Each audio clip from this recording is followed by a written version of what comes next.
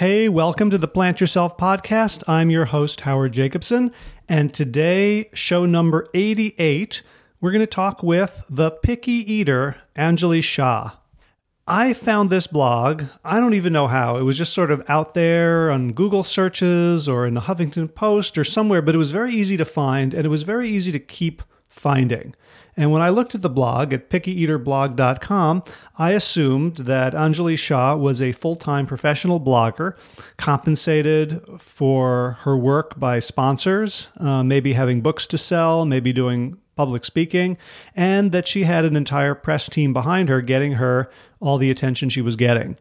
I reached out to her and was pleasantly surprised that she responded right away. I didn't have to go through her entire team of handlers. And we got on the phone and chatted. And it turns out that there is no team of handlers. There's no PR team. There's not too many sponsors. There are some. But basically, she is a full-time working gal at Google in Ann Arbor. And she does this blog as a sideline, as really a third job after a second job as a certified health coach. So just looking at her left sidebar, she's been featured on Food Network, Dr. Oz, Healthy Eats, Shape, Whole Food Market, Women's Health, Ladies Home Journal, blah, blah, blah, blah, blah. Also featured on Oprah.com, and they have asked her to do a bunch of videos for them on the Oprah Network.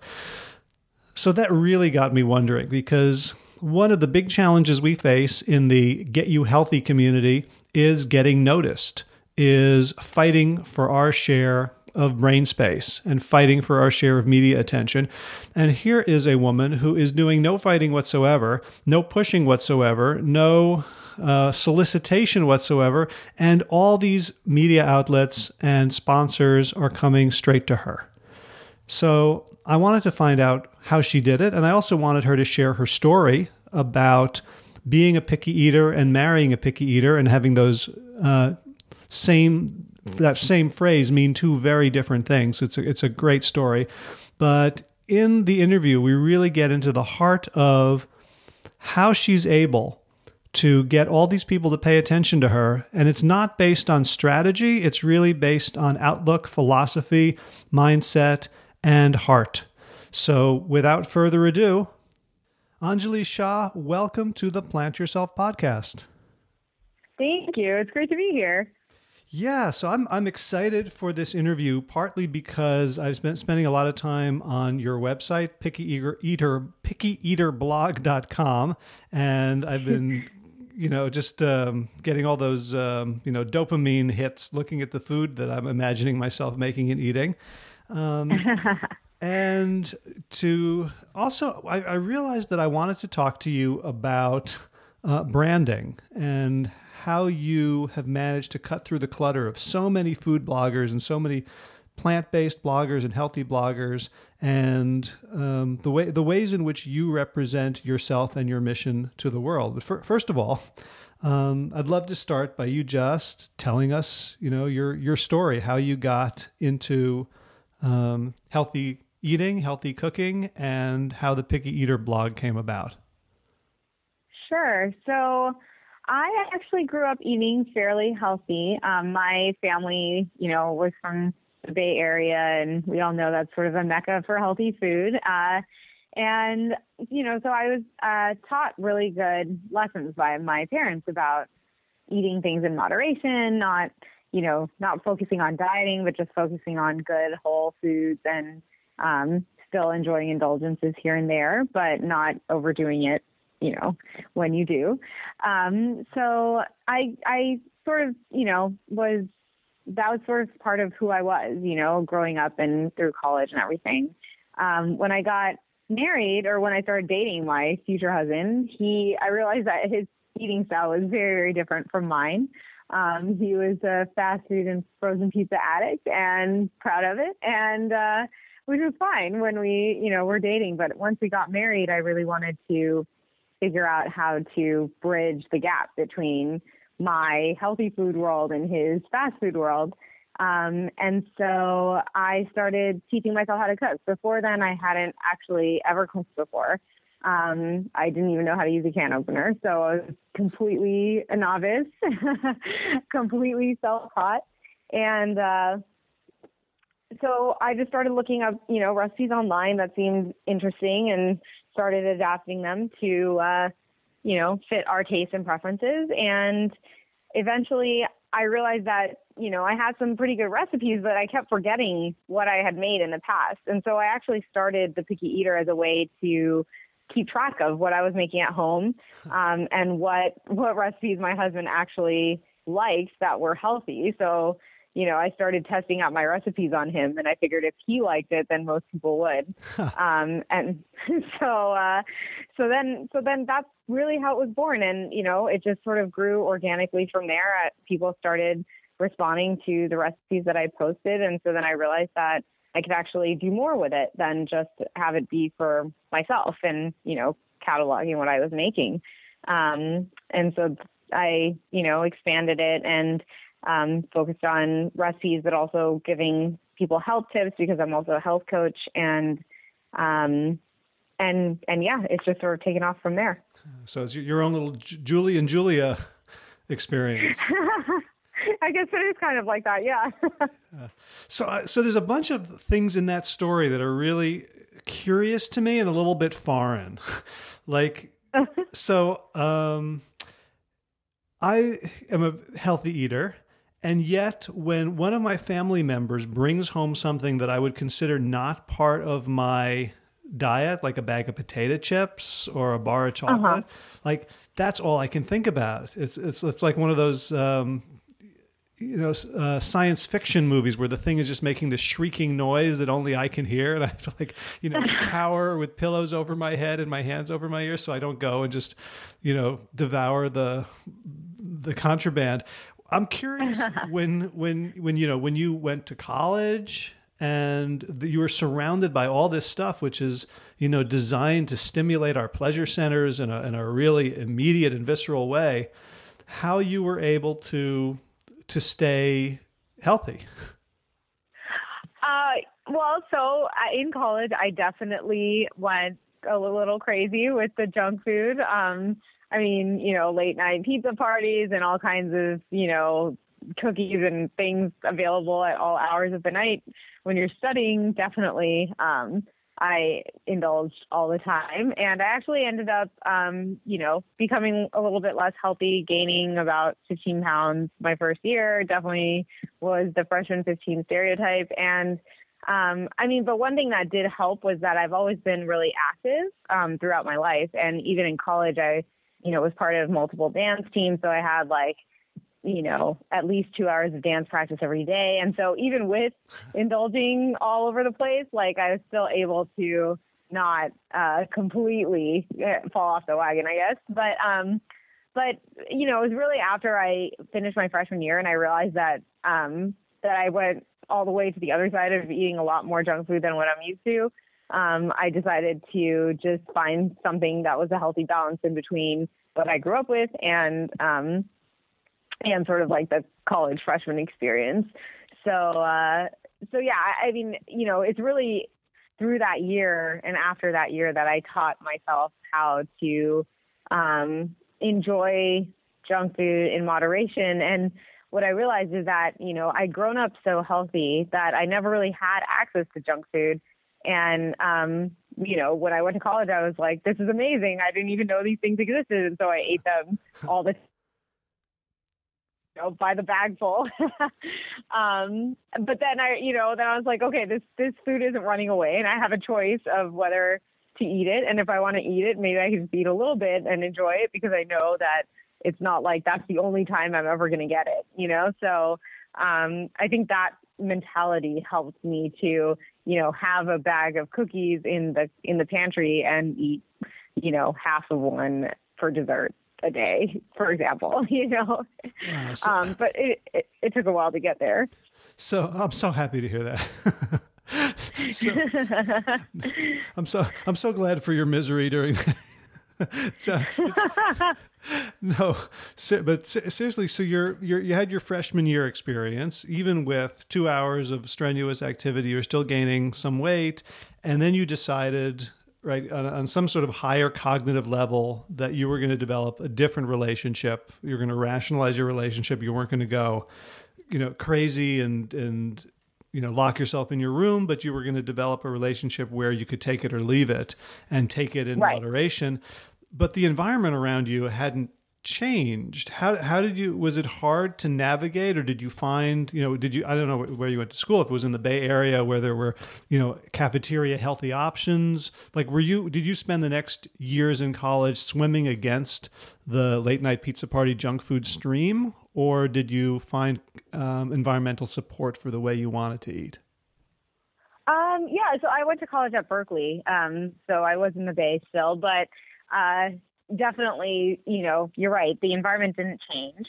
But I think like my mentality about it really made it so that it didn't matter whether the environment changed or not. I think I just realized that, if I'm at like a study session and someone orders pizza, that I don't have to have 4 slices. Like, no one cares whether I have 1 slice or 4 slices. It's really just about what I want. And do I want to eat 4 slices? Well, the next day I don't feel so great if I eat 4 slices of pizza the night before. So maybe I'll like have a little snack, a healthy snack before I go to the study session. And then I'll have like 1 slice of pizza there.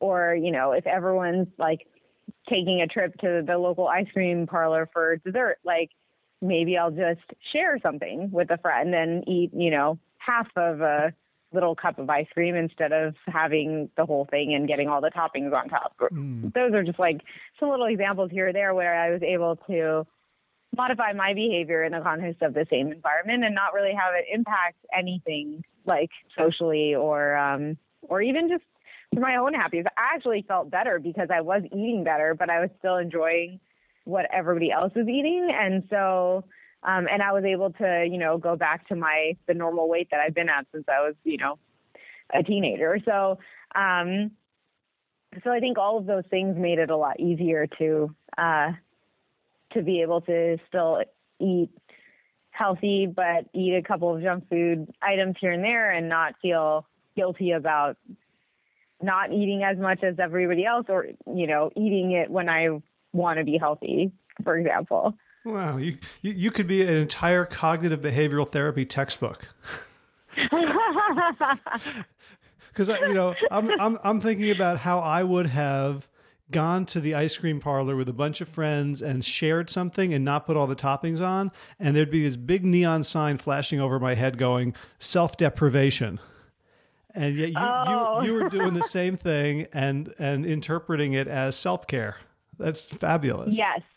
Yeah. I guess that's a really good way of putting it. Yeah. Wow. Well, whatever else you learned at Berkeley, this I think most people wish they could get through their education and having learned something this empowering. That's fabulous. I guess, yeah, it is. It was empowering in the sense that it's really liberating. Like when you feel like you have complete control over what you eat and you don't have to feel bad about any of it. Because food is pleasure, even healthy food, that if it tastes good, it's pleasurable. There's no reason why healthy food can't be an indulgent experience. And there's no reason why eating, ice cream or chocolate or something else is like a little treat after dessert has to be a guilty experience. The whole thing can just be a pleasurable experience, provided that the balance between the two is right. Beautiful. So the other thing about your story that struck me was that by the age of 24, you hadn't learned to cook, even to the extent of fumbling with a can opener. I'm curious about, your upbringing, where that wasn't seen as important, or were you resistant? Like, was your mom maybe trying to get you to learn how to cook and you just didn't have time for it? Or what was your experience of escaping that? Yeah, it's interesting because my family is really into food and really into cooking at home, and we had dinner at home every night. And looking back, I actually have wondered why I wasn't more involved in the kitchen. Neither, I have a younger brother. Neither of us were really ever in the kitchen helping, chop vegetables or anything. So I was actually like wondering that myself. I don't have a good answer. I mean, the only thing I can think of is that I was really, really busy as a kid, and so was my brother. I mean, lots of different activities and always out of the house doing something here or there. And The only thing I can think of is that I just wasn't around, to help out in the kitchen. And if I was around, I probably was like doing homework or hanging out with a friend. And my mom probably just thought that, wanted me to just enjoy myself. I don't know. I don't really have a good explanation for it. I do wish I was actually more involved in the kitchen because I think it's great to get kids involved in cooking and helping out. They learn a lot about food that way. Well, at least you didn't have any negative experiences. That's true. And I definitely have plenty of amusing stories from teaching myself how to cook. So were your parents first generation or immigrants to America? Yeah, they came here in 1978. From where? From India. Uh-huh. So did that inform the cuisine you had in your house? Yeah, we definitely had a lot of home-cooked Indian food, which is very different than traditional Indian restaurant food. And I would say that was probably like 70% of what we ate at home. But then, coming to America, like my parents were really, adventurous eaters, and they were just really into all kinds of cuisines, and they had traveled the world a bunch before we were born. And so, they loved Italian food, they loved Mexican food, so Asian, all kinds of different foods. And so I'd say probably like 2 or 3 nights a week, we'd have some other cuisine besides Indian, and the rest of it was usually Indian food for dinner. Uh-huh. So somehow you've turned into your mother without ever having been consciously schooled in it. That's awesome. Yeah, I think my dad was really shocked when I started this blog about cooking because he was like, "What? You're cooking?" So yeah, definitely. It's kind of funny how that's happened. Okay. So you met the man who's now your husband, and you saw the way he was eating, and how come that wasn't a deal breaker? I have to tell you, the first time that he invited me over for dinner, he was like, "Oh, we'll just make something from what we have in the fridge in my apartment." I was like, "All right, cool." And I went over there, and there was like a loaf of white bread, a head of iceberg lettuce, like 1 tomato, like some mustard, and like Kraft singles cheese slices. He was like, "Let's make grilled cheese," and I was like, "Okay." So I was like, "Why don't we just go out to eat?" Yeah, it wasn't a deal breaker, but definitely something that I kind of kept in the back of my mind of something that I was hoping that we could change. Okay. So I know that I've interviewed a bunch of people who were in relationships in which they had that thought. It was either, in the back of their mind, like, yeah, we're going to work on this. We're going to work on this thing with this person. Or it was, the giant thing in the front of their mind, like, I got to fix you. And, right. And for most of them, it's coming at it from that perspective turned out to be a very unpleasant experience. So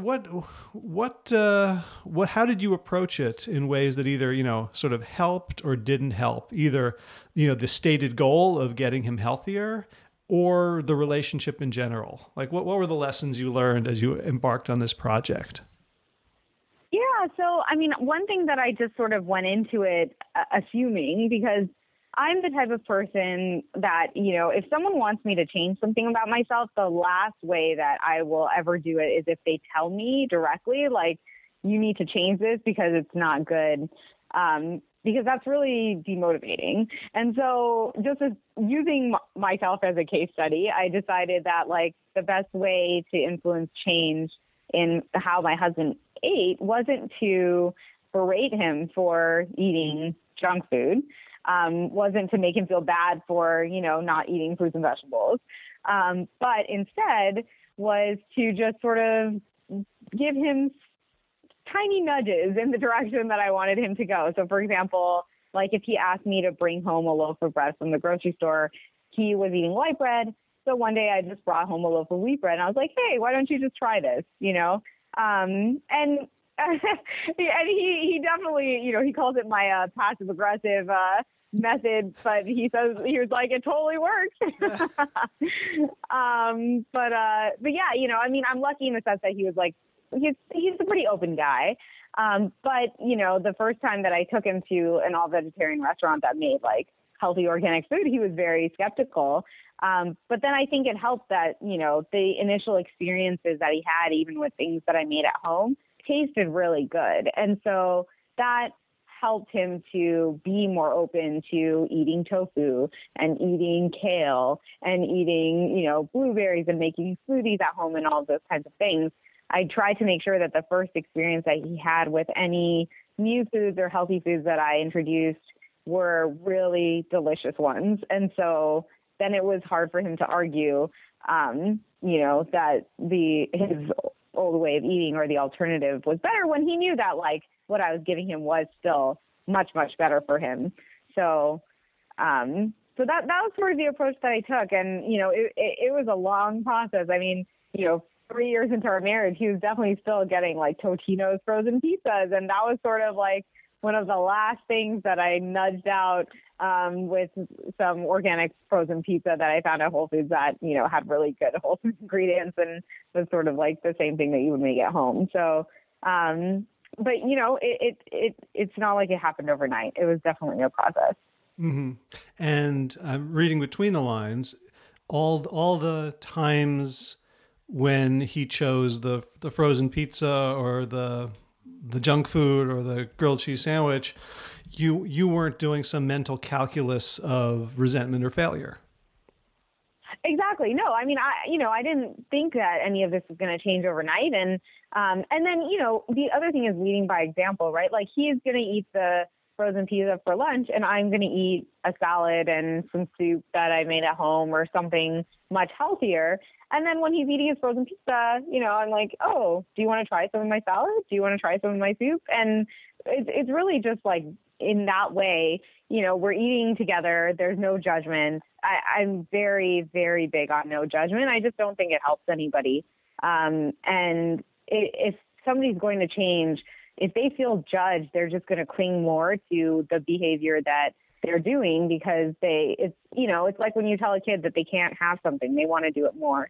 So it's the same. I feel like it's the same thing that happens with adults and judgment. And so even with my blog, I try really, really hard to make it a judgment-free zone. I try to really just put it out there. Like, this is a different way of eating. Like, just try it. If you don't like it, it's okay, you know, but if you do, and most people do, then they keep coming back for more. And, you know, it's sort of the same thing with my husband, because it's not like eating a frozen pizza makes you a bad person. So there's no reason to judge you for that. It's just that, you know, like, maybe there's a better choice that you could make that would be better for you and for your family. So did your husband know that he was your project, or at what point did he become aware of that? I was pretty explicit about it when I started the blog. I was like, hey, guess what? I'm going to use you as my test case. You're going to be my guinea pig. He was like, all right, cool. So he's always been really supportive. I mean, he was happy to sort of be my taste tester for my recipes, especially when I was first starting out. He was actually the one who pushed me to learn how to cook. So sort of credit him with that a little bit. So, which brings me to, I think I told you in a conversation we had offline about loving the name of your blog. So the idea of the picky eater. And so, you know, obviously, you know, your husband is the picky eater here, but when I first saw it, I assumed that you were the picky eater and that it was a positive thing. Can you talk about the different ways in which you think about the word picky? Yeah, I mean, for me, it is a positive thing. I think, like, you know, when you phrased it really well. You said that I'm reclaiming what a picky eater is. And I think I really am. That's really what I am trying to do with the blog. And that actually, I initially, you know, came up with that title for myself because that's how I thought of myself as a good picky eater, not the kind that only wants to eat ice cream all day.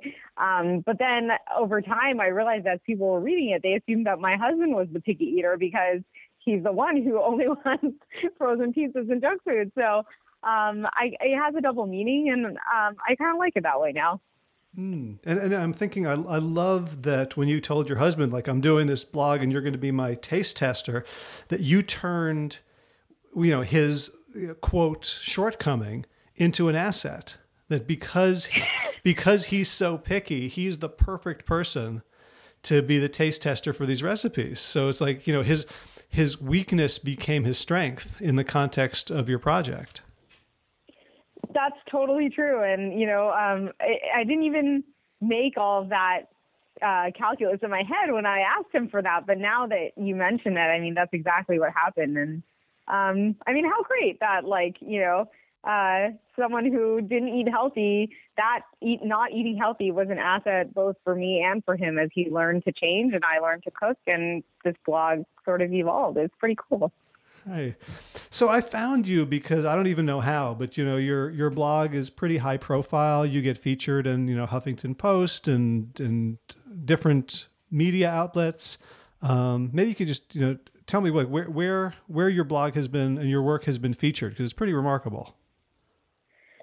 Yeah, it's been amazing. I've been featured on Oprah.com, on Dr. Oz, on the Food Network, foodnetwork.com, Huffington Post, CNN, all over the place, really.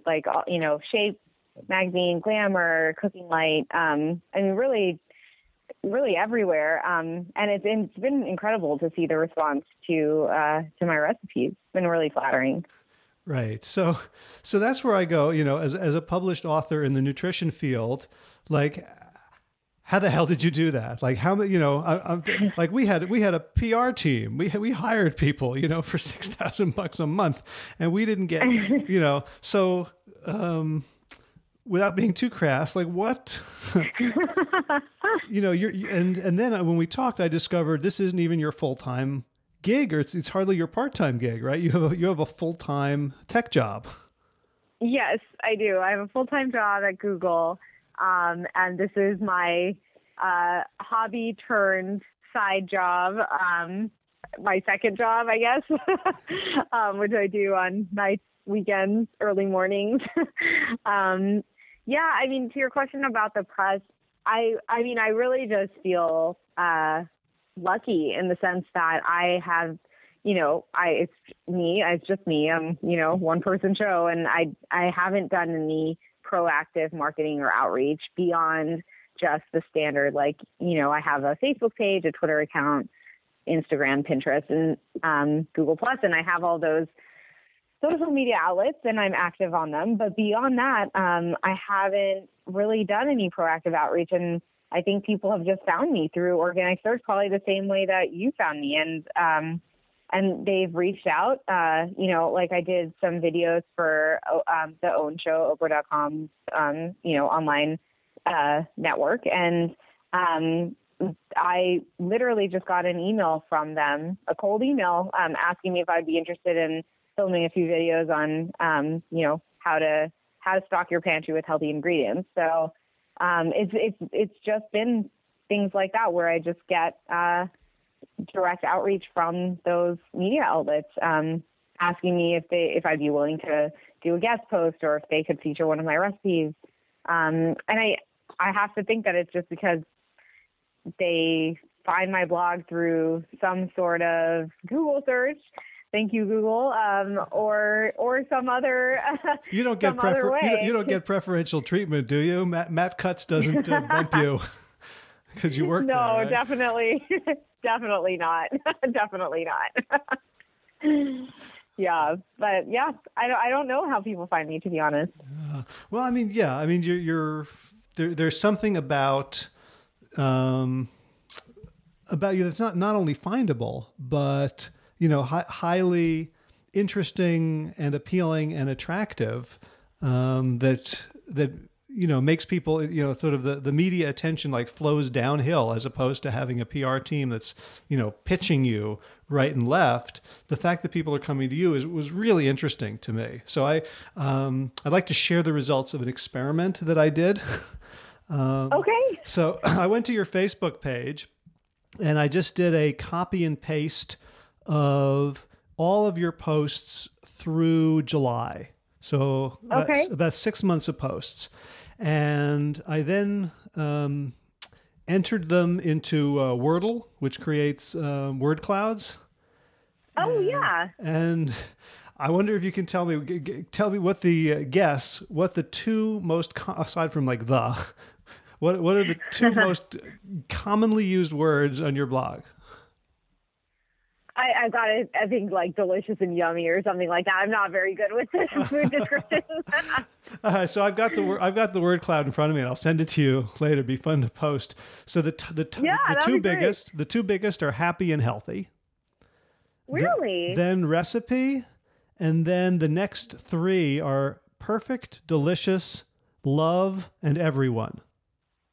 Oh, wow. Which confirmed my theory, which is what, that the one thing I'm finding in your blog, which I almost never find in sort of plant-based healthy food bloggers, is just this unlimited supply of positivity. Wow, that's pretty amazing. Thank you for sharing that. This is so interesting to hear. So I went down to June 20th.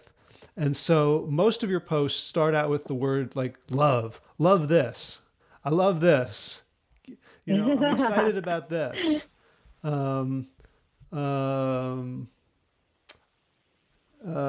Inspiring words for the new year. This is the perfect way to do this. Like it's just, if I were to write like that, I would need a team of editors to take all the snark and criticism and judgment and superiority.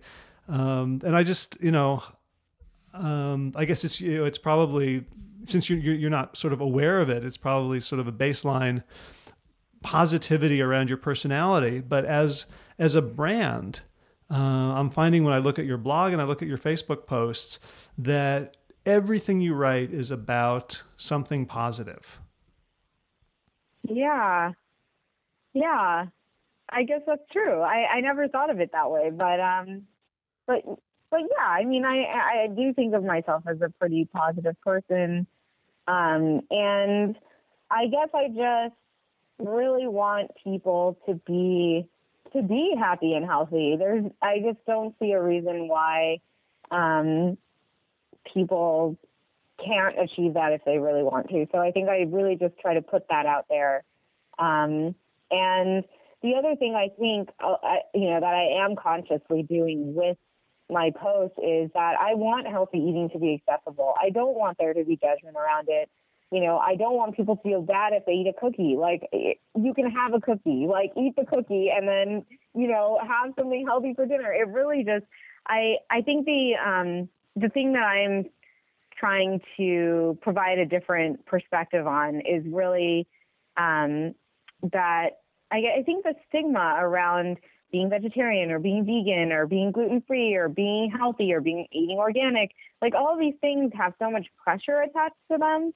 And what I've noticed is a lot of people in the nutrition community make it seem like, if you aren't following the rules exactly in the way that, the textbook says they're supposed to be followed, there's nothing else that you can do. Like, there's no in between, there's no gray area, there's no 80-20. And I think I'm a really big 80-20 person.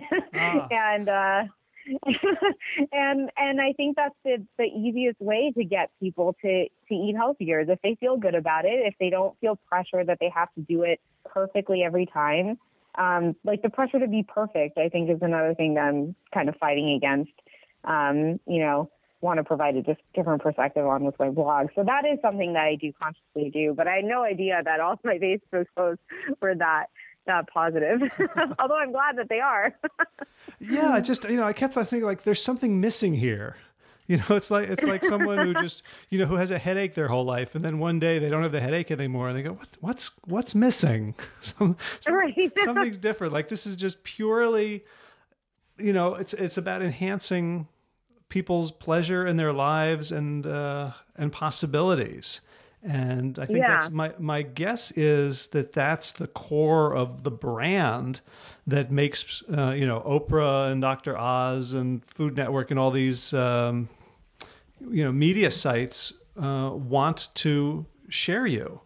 Because, when I talk about, nutritional stuff and I get into, debating with paleo, and I can get very, upset about how poorly science is done. And I can get very upset about the monetary influence of big corporations on the way we eat. And it's all true. And it's helpful to some people at some point. But like it doesn't make me a very popular, like dinner party guest when I put on that hat. And I just feel like, you inviting you to a potluck means I'm going to get great food and really uplifting, inspiring conversation. Thank you. And don't get me wrong, like the things that you mentioned really make me upset also. Like, I think it's ridiculous the way that food, the control that food companies have, especially over like packaging and the information that consumers have, and how confusing things can be when people go to the grocery store and they try to, they think they're doing something right by buying the box that says all natural when all natural actually means nothing, I mean, those things completely bother me too. But I think what I found is that, and occasionally I will do a post about a topic like that. Like I recently did a post about the different baby formula options available to us in the U.S. and actually how even the organic ones are pretty, for lack of a better word, sketchy when it comes to the ingredients they have. But the organic formulas in the UK are actually so much better for your baby. And so, I have done posts like that in the past, and I think it is important to share that kind of information. But I do try to, again, when I'm making a post like that, like try to be very clear that this is just information that I'm sharing. If you can't follow it 100% of the time, or even any percent of the time, like I'm not judging you for making a different choice. I just don't want people to feel bad about, there's so much guilt and pressure already around food and eating, and I just don't want people to feel that way when they visit my blog. I want them to feel like it's something that they can do. That's something that, even if I am doing a post on like not eating soy protein isolate, for example, I've gotten lots of reader comments saying like, hey, I eat this particular cereal and I just realized it has soy protein isolate. Like, what should I do? And I usually say like, look, if you can, I would avoid it, just because there are other options out there, and I'll give them a few others. And I'm like, if you can't, like, just try to eat it less, I mean, just try to do your best. That's sort of my message, Right. Well, let's take that baby formula post as a case study. So I didn't click through the blog. I was just doing this on Facebook, and this was from November 14th. And so you're right. For any moms who are needing to supplement with formula, or are switching to formula, or are curious about the healthiest baby formula out there, this post is for you. So instead of like, for mothers who, deprive their children of maternal bonding and nurturance by withholding breast milk, for mothers who insist on working crazy hours instead of taking care, like there's no judgment in there. You have all these different possibilities. And then the healthiest baby formula out there, and the URL is what's the best organic formula. So even when you go into a little bit of, critique, the invitation was totally positive and non-judgmental. Thank you. Yeah. I mean, I really do try to do that with my blog, because again, even when it comes to breastfeeding versus formula, like, I mean, I have a 1-year-old. I've been through, nursing my daughter and also giving her formula when like I just couldn't nurse anymore. And I think, again, that topic has so much pressure and so much guilt associated with it in our society. And I mean, there's so many reasons why women can't breastfeed or don't want to, or, need to supplement, whatever it is. It's like, no one's trying to harm their baby. Everybody's trying to do the best they can. And I just think that, operating on that premise can still enable you to provide people with information that can help them. And maybe make them more likely to take up that information if they don't feel bad about it. So yeah, I mean, thank you for saying that, because I really did try to do that with that post especially. Right. Because I think it's easy to confuse our target, because, you and I were talking about public health, and yet we're also talking to individuals, you especially, with recipes and lifestyle tips. And, individuals, it's very hard for us to be healthier than our society. right? It's so easy to consume junk food and lots of animal products and processed foods, and to never exercise and never meditate and never do anything that's clinically proven to be good for us. And there are in societal levels at which we can wage that battle, but when we take the battle to the individuals who are really the victims of the system, we're actually disempowering them even more. Exactly. Yeah, I think that's very well said. So I read on your blog that you have a 1-year-old daughter. Yeah, I do.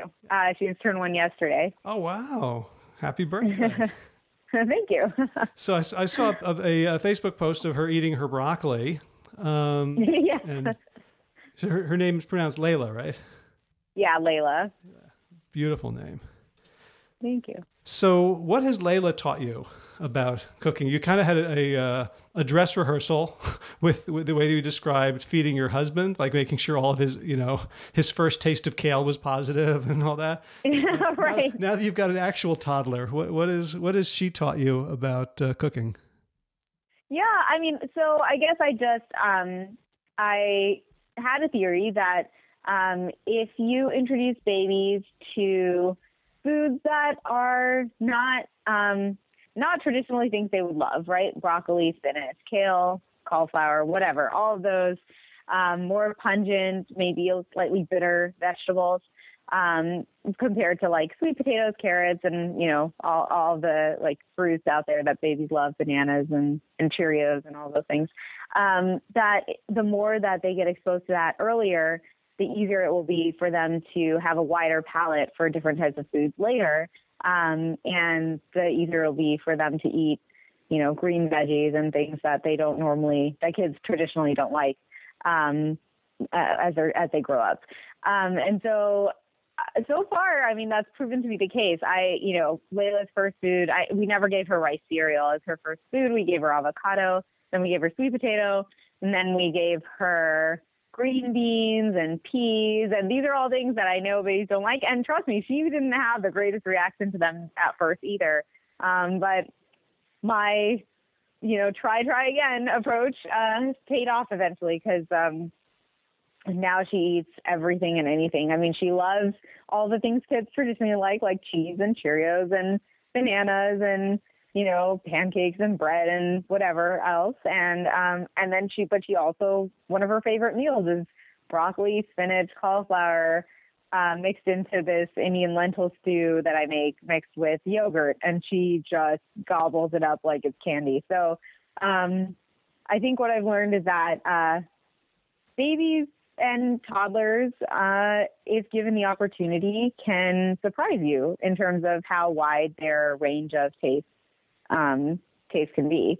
I've also made all of her food at home. So, a lot of the packaged baby food, which I have given her from time to time, because sometimes you just are on the go and you need something fast. But those, squeezy packaged baby food, even the organic ones that are like, broccoli apple or spinach pear, I mean, those are great, especially when you're traveling or if you just are in a bind.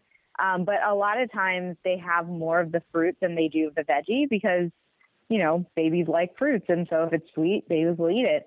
And so I try to make her baby food at home, because pureeing just broccoli, tastes a lot more like broccoli than those packets do. And so I thought that she would develop the taste for that vegetable better if she was just eating that vegetable. So that was another thing that I sort of tested out with her that I think has helped.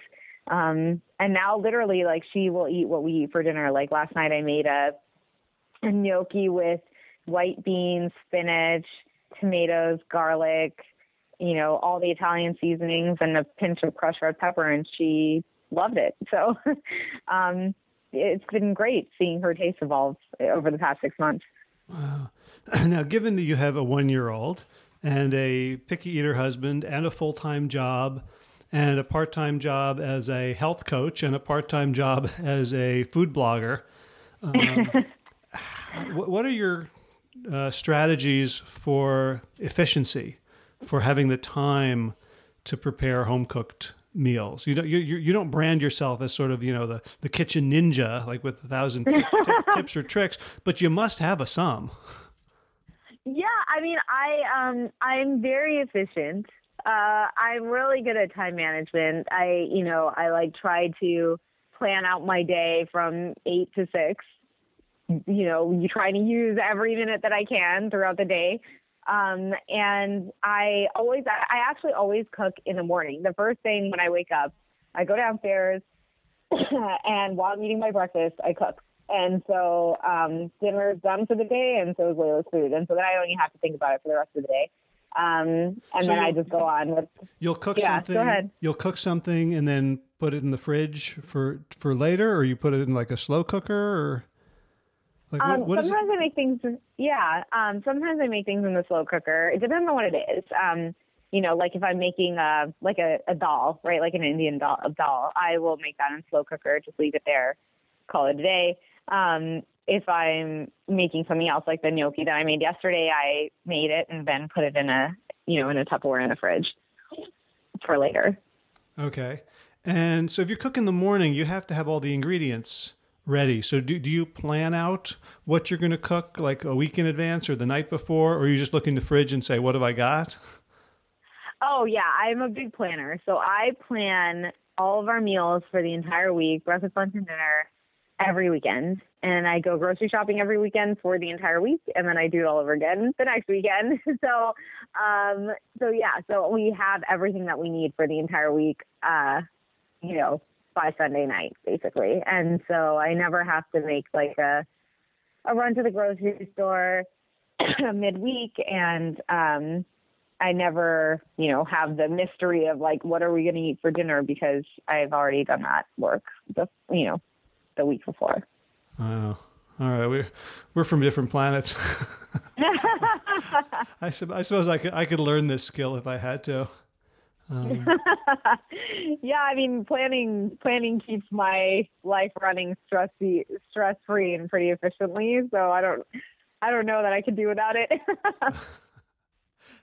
So your blog is gorgeous. It's got, your recipes, everything's beautifully laid out, great, fonts and the recipes themselves are clear, easy to read, and there's beautiful photography. Thank you. How much sort of conscious effort do you put into the beauty of the blog? Because obviously, if you're just doing, a file cabinet of recipes for yourself, you don't need to go to that trouble. Did you start doing that just as a matter of aesthetics, or how did that come about?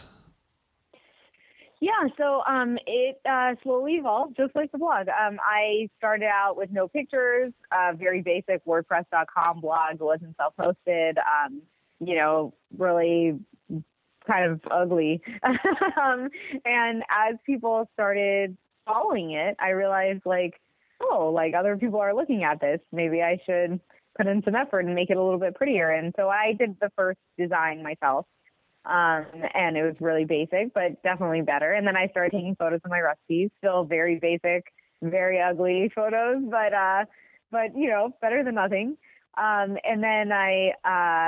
then over time, after a year or two, then I hired someone who, because I can't, I'm not a coder. I don't know CSS. And so I hired someone to implement the design I had in mind. And so I basically worked with them to create the design in Photoshop, and then they actually implemented it on my blog, and that's the design that you see today.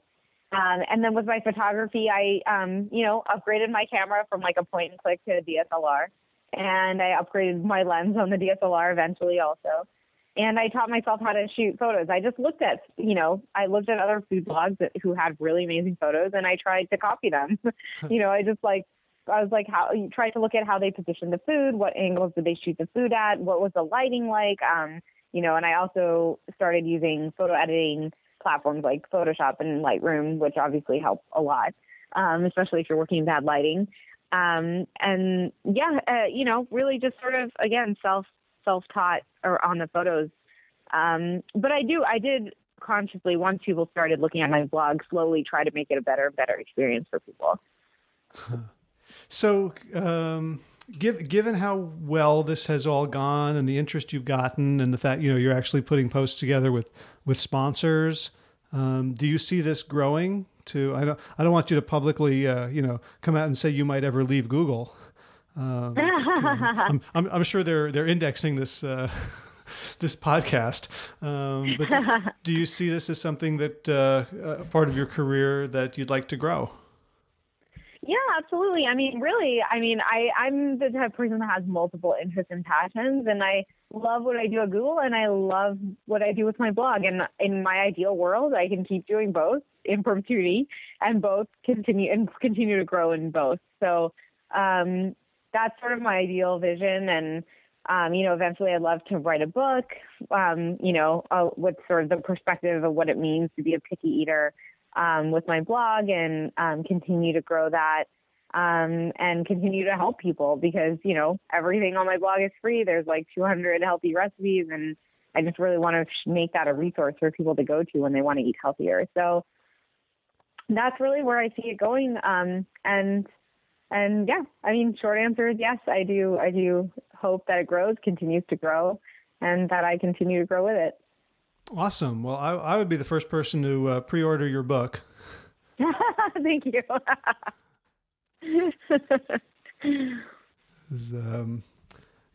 These are, clearly one of the big things I think that separates, great food bloggers from average ones is testing. And because it's really easy to sort of write down a recipe or adapt someone else's recipe. But I think, the fact that you've got a toddler eating the food and a self-avowed picky eater eating it, I think that, that means there's a lot of stuff that I'm guessing there's a lot of recipes that never got published, right? Because they didn't make that grade. Yeah, there's a few. I like in the beginning more than now, because now I think I've just gotten a lot better at looking at a recipe and knowing whether or not it's going to taste good just based on the combination of spices and the level of spices. I just find that a lot of recipes online are under-seasoned, and that's like one of the biggest flaws. And so now it's less of a, this one really was a disaster, but there were definitely some early disasters that didn't make it on. And I saw there was one post where you talked about, I think it was a Huffington Post article about like one of your favorite spices. And I was, wondering which one it was. And I discovered it was actually my favorite spice, Aleppo chili. Oh, yeah. Oh, that's so funny. Yeah. I discovered it a while ago. And it's just a really, it's hard to find, but it is a really nice sort of, low intensity heat, but still complex and warm. It's a really warm spice, and I really like warm spices. So probably the Indian food, Indian background in me, but yeah, I do enjoy it. Yeah, I discovered it it was in a recipe in Alan Redinger's book, Extraordinary Vegan, and the recipe looked so ordinary, right? For to be like it was like rice pasta and white beans and broccoli rabe and garlic, and then it's like, okay, that's fine, but very pedestrian. And then adding that cooking the garlic with the Aleppo pepper before adding the other stuff, and I was just shocked at the kick this dish had. Again, it wasn't like I've got to run and drink water. But just, right. Like fireworks as opposed to explosions. Yeah. It's like the perfect amount of heat. Cayenne, I think, packs more of a, if you put too much of it in, I need to drink water right now type of heat. But I feel like this is somewhere of a nice middle ground. Great. So before we leave, any other sort of, tips for someone who maybe is in the situation you were in where they, want to eat healthy and they, they're in a house divided? I think, the more that you can get your partner or your family on board, the better. But the easiest way to do that is really to just sort of, simple nudges. Like you're at a restaurant and instead of everybody ordering what they usually order, maybe make it a game and see, like who can find the most tastiest vegetable on the menu. And then like everybody orders one and then everybody tastes each other's and then you guys can have a conversation about it. Or, try to think of ways to make it fun, make it not seem like a chore. And obviously, I can definitely vouch for my recipes as being ones that if you tried with people who didn't really like healthy food or even vegetarian food, that they probably would like the recipe. So that's a good place to start too. Awesome. There's 200 recipes. It is, as you would expect from a Googler, very well indexed. It's very sortable and searchable. And I love that you have the, at the bottom, you have easy to print. Yes. So every recipe is printable. Yeah. Right. So the only thing that could make it more convenient is a book, or if you come over and do it for me. Yeah, exactly. Awesome. So I'm inspired. I'm definitely going to pull down a few of these. I'm looking at your today's the vegetarian Penang curry with tofu. Oh yeah, that one was good. So I think with a little bit of a shop, I think we've got pretty much everything. That's going to be our dinner tonight. So I'll let you know how it goes. Let me know how it goes. Yeah, I'd be excited to hear about it. All right. So Anjali Shah from the PickyEaterBlog.com. Thank you so much for taking the time to talk with me today. Thank you so much. It was great speaking with you. Okay, be well. You too. Bye. I hope you really enjoyed that interview with Anjali Shah. And I hope you'll check out her blog, PickyEaterBlog.com. Try out a few of the recipes that look good to you. And keep an eye out, because if I have anything to do with it, she will have a cookbook out within the next 18 months, because it's good stuff. Upcoming interview. Next week, we have Heather Crosby, the author of Yum Universe. So continuing in the happy food vein for the next little while. And as always, if you appreciate this podcast, you can help out by sharing it on Facebook or Twitter or Google Plus or whatever the social media of the day is. You can leave a review. This is really helpful if you can rate and review it on iTunes. And just tell other people about it. That's how we grow. So thanks a lot. Look forward to talking to you again. Be well, my friends.